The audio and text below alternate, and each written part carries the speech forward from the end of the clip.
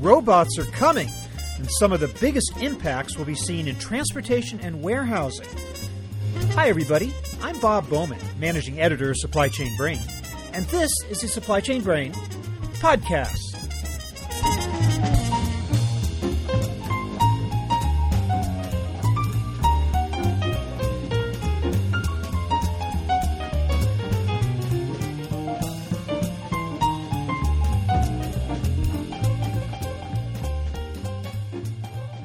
There's scarcely an aspect of our lives today that hasn't been touched by robotics and artificial intelligence.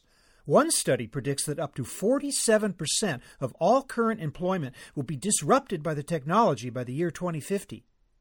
Robots started out as figments of science fiction, but they're very much with us today. To find out exactly how much, I'm speaking today with Joe Brusuelas, Chief Economist with RSM US LLP, an audit, tax, and consulting firm. He recently published an analysis of the impact that automation and robotics are having on the global business landscape in the latest issue of RSM's monthly publication, The Real Economy. Brusuelas will describe some of the trends that are driving the development of robotics in the workplace, such as the rising minimum wage. He'll answer my question about the fate of workers displaced by automation. And he'll give us a candid view of the progress, or lack of it, of artificial intelligence. So here is my conversation with Joe Brusuelas.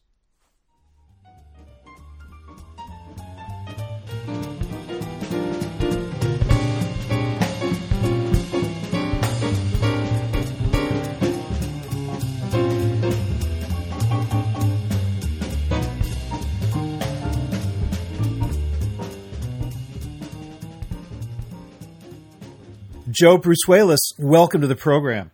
Thank you. You're the author of an article on the subject of automation, AI, and robotics in the latest issue of The Real Economy, the RSM monthly publication. I understand that robotic sales are up pretty sharply, 12% in 2015, 100% increase from 2010. Where are we seeing the growth in terms of what types of robots and devices? Well, primarily what you're seeing are industrial robots that work on shop floors, meaning that the continuing automation of manufacturing is picking up the pace. And we're going to begin to see over the next several years a move of AI and robotics into the provision of services. Much of this will come in the wake of the regulatory changes that are occurring in terms of minimum wage or livable wage laws. And then even this year on December 1st, we're going to see an increase in or a change in policy that directly affects individuals making under $43,000 a year with respect to overtime. These regulatory changes will serve as the impetus to increase the role of technology in not only production, but the provision of services, and that will alter the basic business models for some companies. Okay, I want to talk to you more about these drivers that you brought up in a moment. But first of all, I want to talk a little bit more about the robots themselves. You say they are in industrial use. Typically, when a member of the general public thinks of a robot, they think of something human-like or humanoid or patterned after the human body. Is that the case, or are these robots nothing like people and conducting tasks that are nothing like those that were originally performed by humans in the past? Yeah, they're nothing like human beings. They're made to conduct specific tasks that work, and these robots work almost 24/7.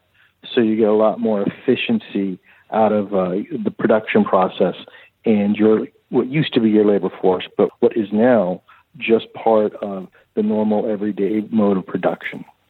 So you say industrial uses and you specified manufacturing, but I assume that in the world of distribution and warehousing, they're also becoming increasingly prevalent. Is that the case? That is the case, and right now the greatest gains are in auto production, but in the warehouse and distribution industry, you're going to see more automation, not less. I think that's where you could see some of the greatest gains over the next 5 to 10 years, especially as we move towards driverless deliveries, driverless trucks. You really get to a point where you've reduced your labor force significantly, but increased your output and efficiency at the same time. It's interesting you refer to driverless vehicles because I guess most people don't think of those as robots, but they are in fact that, are they not?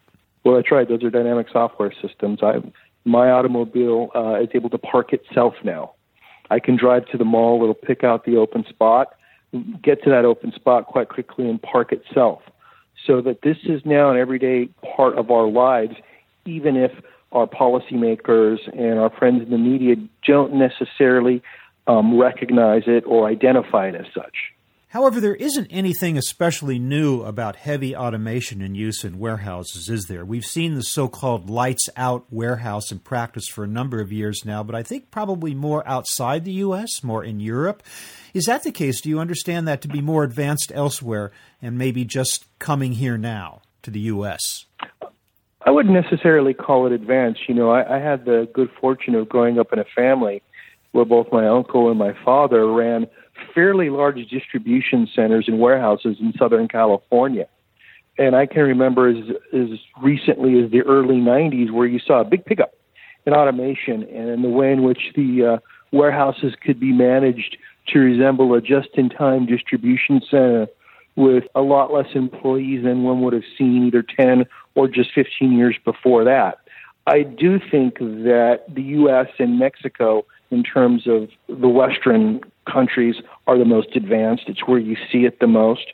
But we are lagged just a bit behind what you're seeing in Japan and China, specifically in Japan, who's really taken the lead in all this. But again, I'm thinking specifically of the so-called lights-out warehouse in which there's actually almost no human beings in the facility at all. Just almost everything is highly automated. That does seem, at least I had thought, to be more of a phenomenon in Europe than in the United States, at least till now. Am I not right about that? No, you're right about that. That's definitely more of a Japanese and European phenomenon. We don't see that here quite yet, but it's clearly on the way. Why do you think it started there first? I think that the Japanese have looked at the role of automation in a much different fashion than the U.S. Far less resistance to change institutionally, in part because Japan had to rebuild from the war, and so that the socio-cultural institutions that were erased were not there to inhibit automation, especially as Japanese heavy industry and automobile production began to take off in the late 1960s and early 1970s, and the production that wasn't moved to the lower cost locales of Vietnam and Thailand and Malaysia and China were kept at home and increasingly made more efficient via automation. And the real first experiments with robotics back in the 1980s and early 1990s. So let's talk about some of the policy shifts that you mentioned earlier that might be driving it, starting with, of course, just rising wages. That is a real driver toward increased use of automation? Yes, the mix between technological advances and rising wages always serves as an incentive for firms to reassess their overall cost structure and integrate more technology into the production process or provision of services, typically as a substitute for labor. Now, because of the long period of wage stagnation, we're starting to see a different policy framework put in place. It's not simply just lifting the minimum wage. It's the institution of a livable wage. That's going to cause firms to take a second look at further integrating that technology into the provision of services. Let me give you a specific example. We're likely to see some fairly large disruption in retail, leisure, and hospitality, specifically in hospitality, where you're already beginning to see in places such as Dubai, where they've got robots taking your bags up to your room or coming to get your room and taking them down to where you're going to be picked up. It's the out-of-the-box thinking like that and the development of technology to support round-the-clock service in the hospitality or leisure industry that's likely to lead to that disruption. So now you're talking about the customer-facing robot, aren't you? Whereas before they were hidden behind the walls of manufacturing plants and warehouses, now we're talking about warehouses coming into the public and people actually dealing with them face-to-face. That's right, and that will be coming soon to North America. And as somebody who travels extensively on business, I'm in hotels 100 nights a year. I have a real good sense of how these enterprises work and how difficult it is to run that business while maintaining the level of service. And integrating technology in the overall framework is one way of continuing to do that while retaining cost controls of your business despite the policy changes that are coming and the ones that are already put in place. Have you seen the use of such robots in your travels? Can you describe an experience you had? No, I haven't. This is just something that I follow quite closely, and I've actually had some discussions with SPG about this. It's not in their plans today, but again, I've seen the evidence of it over in the Middle East, specifically in Dubai, and it will be here soon.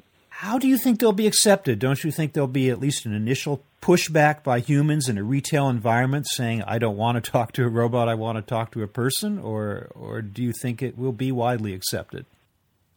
Well, there'll be some of that, but I suspect that it will be widely accepted because it just increases one's own efficiency and saves one time and actual money.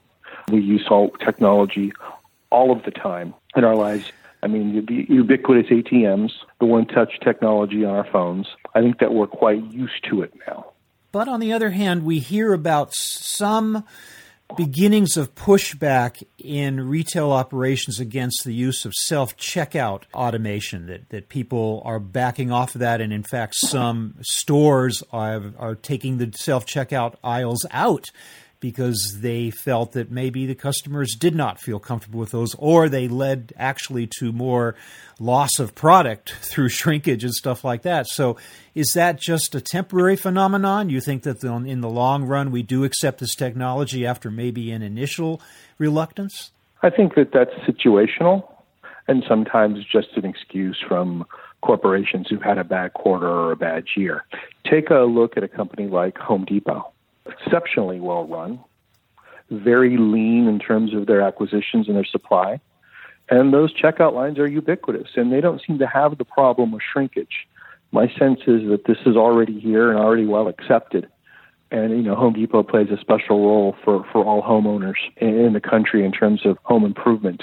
And the numbers bear it out in terms of their earnings and the price of their share price of their equities. So you feel that the bringing along, or that you feel that the coming of the so-called livable wage is the tipping point, so to speak, that will motivate many organizations to move to robots in the customer-facing area? Yeah. So over the next 3 years, we're going to have 21 different locations, urban centers around the country that are going to begin implementing $15 an hour wages, the so-called livable wage. They'll be phased in over a period of time. In places like New York and California, should there be a recession, there'll be a period of stopping and reevaluating the logic of the policy. But in these urban centers is where you're likely to see it first, especially in the provision of services and, again, in retail, leisure, and hospitality. Who will bear the brunt of the cost of transition to higher wages? And one way to remain solvent and stay in business is to think about controlling costs. And some things don't change. Labor costs are still responsible for roughly 74% of all business costs. Therefore, it's only logical that these firms and businesses will take a second look at technology. I think even the matching technology that we all use to get Uber to pick us up will heavily impact things such as the fast fresh industry, where you can go on your app, you can automatically order it, you're there 5 minutes later, it's there with your name on it, and you're ready to go. Increasingly, these technologies are just going to change the face of the service industry here in the United States and elsewhere. Well, I have to ask you the age-old question that goes back to the beginning of any type of technology whatsoever, and that is, what are the implications for human employment in such an environment where robots are so heavily utilized? Do you believe that humans will simply graduate to higher class jobs that require higher skills, or do you think that this will actually have a net negative impact on employment levels in this country? Okay, so that the baseline paper that we've all read and that I cited in my article is the study over at Oxford that suggests up to 47% of all current employment can be disrupted by 2050. My sense is that, like free trade, technology integrated into the workforce will tend to increase the overall welfare of the economy. However, those benefits will be asymmetrically distributed. There will be winners and there will be losers. There will be intense periods of disruption to the labor market due to the advanced integration of technology into the workplace. That's something that's just not going to be avoided. Now, do I think that we're going to have some dystopic outcome? No, I don't. I think that, like most economists, technology leads to more jobs, not less. Those jobs tend to be disproportionately better, friendlier to the human condition, and better off in the long run. My sense here is that the next area of work that's ripe for disruption is transportation and warehousing. That's where you're simply just going to see a continuous decline in overall employment in those industries as driverless trucks arrive and perfectly automated warehouses arrive here in the economy. And you think that's pretty short term? How many years ahead are we where that becomes a reality on a regular basis? I would think by the end of 2025, that's going to define that industry. We'll see like driverless trucks going down highways by that time. That's correct. And even like Uber and Lyft on the passenger side, I guess the idea that there are humans driving those cars is sort of a middle passage to the point where they will be totally automated, I would think. That's, I think, where we're going, and I wouldn't be surprised as we see national infrastructure projects put into place over the next several years, that the technological embedding of sensors to guide these cars and have them drive at a specific speed will also be put into place. That the technology's there, and it wouldn't be of any shock that it's made part of the national grid. I want to ask you, Joe, about artificial intelligence, AI, which to some degree at least is a subject separate from that of robotics because it can be applied in so many different areas. Where do you feel we are in the AI spectrum?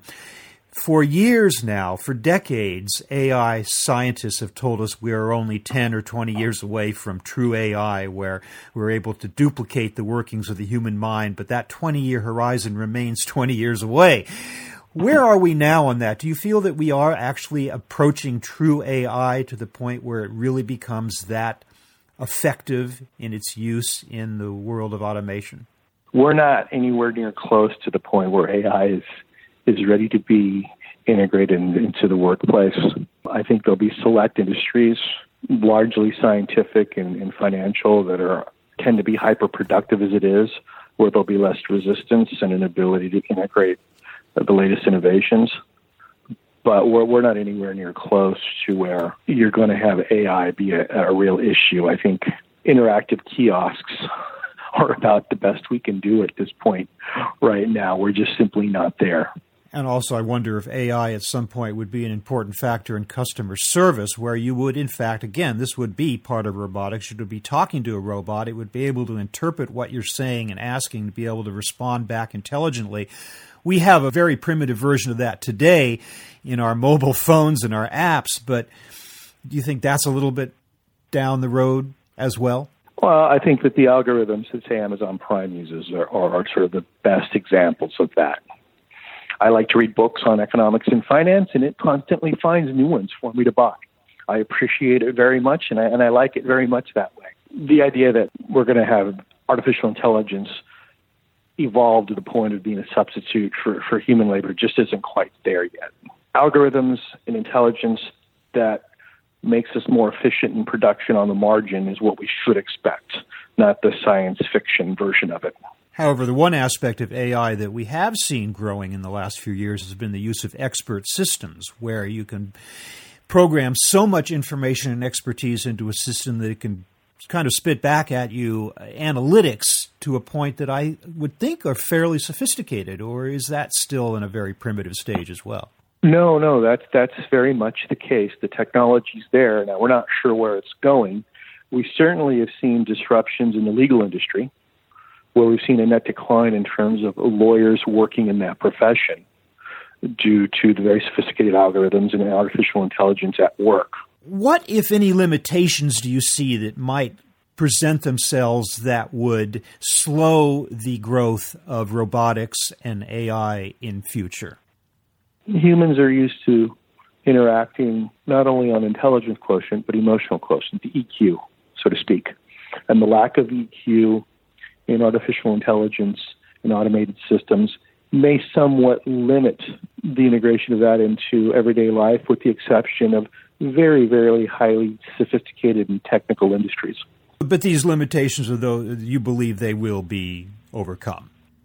Slowly over time, but remember, human tastes and preferences to a certain extent shape the institutions that we have. And until those tastes and preferences are better aligned with the technology, you simply won't see it in the way it's presented in the mainstream media or even in science fiction. Well, Joe, I want to thank you so much for taking the time to talk to us about this issue of AI, robotics, and automation. We will link to your article in the issue of The Real Economy in the show notes to this episode. And then we will look forward to these developments kind of presenting themselves in future and see how it all shapes up. But in the meantime, Joe Brusuelas, I want to thank you so much for being with us today. Thank you for giving me the opportunity to talk on this very important topic.